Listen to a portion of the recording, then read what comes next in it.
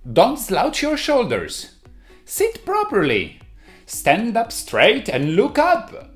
How many times have you heard something like that in your childhood? That's probably why you have always seen a perfect posture as the magic bullet for your health, and from time to time you still feel a bit frustrated while watching yourself in the mirror. That shoulder should be a bit higher, your back a bit less slouched, and maybe that foot a bit better aligned. But does it really make sense?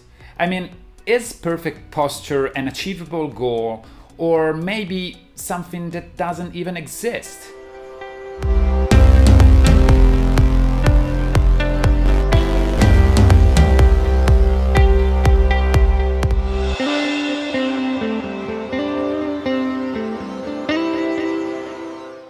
Hi, I'm Davide Fiori, movement specialist, osteopath, and founder of Functional Vibes, and this is Vibes in Action. In general terms, we can define posture as the position or the carriage of body or body parts in the three-dimensional space. Anyway, beyond this simple definition, there's something very important we need to understand and consider. Your posture is the result of a continuous process where your body seeks a compromise between specific inner conditions and the external environment. In fact, the list of systems, processes, and elements that can affect your posture is long. To name but a few: sight, digestion, and internal organs functioning in general, emotional state, dental occlusion, consequences of injuries, feet functioning, or pain. Think for a moment how difficult it must be for your body and brain to mediate between the external environment and elements such as those previously mentioned, which are by definition dynamic and often unpredictable. What makes this possible is our incredible ability to adapt, which is probably the most powerful and most fascinating characteristic of the human body. Have you ever wondered why good posture is so important? I mean, why should you keep thinking about it now that no one is scolding you about how you sit or stand? Well, it's essentially a matter of energy saving and strain reduction. In fact, when your posture is poor, the amount of strain and fatigue increases, and as a result, the movements are less efficient. Here's a practical example. While standing, the priority of your body is to deal with the pull of gravity and maintain the verticality with the center of gravity maintained over the base of support. Regardless the inner conditions or the external environment, this goal must be accomplished. But if the body position or carriage, aka posture, are not good, the cost will be high in terms of energy and potential injuries. Quite often, the pain and tension you feel in your muscles and joints are consequences of this mechanism. So, if all this is true, maybe we really should aim to get a perfect posture in order to stay healthy. Well, not really. And that's simply because perfect posture does not exist. As we have just seen, the human body is a highly effective machine with an incredible regulatory system and a remarkable ability to adapt. For this reason, you have to see your posture as the result of a complex process which is strongly related to your specific condition. This concept of posture as something dynamic, constantly changing and adapting, is key to understanding one of the biggest mistakes you can make when it comes to posture analysis: taking an anatomic model as a benchmark. Actually, there's nothing more counterproductive and frustrating than comparing the attitude and the alignment of your body with the nice pictures you can find in an anatomy atlas. First of all, these models are two-dimensional, while your body shows its attitude in a three-dimensional space, and don't really consider the pull of gravity. But even more importantly, an anatomic model suggests that your body is supposed to be symmetrical, and this message couldn't be more wrong. In fact, asymmetry is the most important prerequisite for movement, and movement is essential for the human body. A perfectly symmetrical system can't move, and balance is, in a certain way, the antithesis of movement. This concept could sound a little philosophical, but it's actually a physical principle.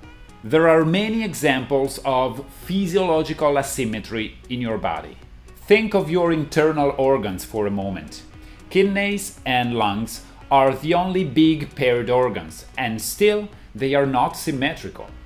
In fact, the left lung is smaller than the right one to host the heart, while the right kidney is lower than the left one because the right half of the diaphragm, as well its attachment on the anterior part of the lumbar spine, is lower than the left one.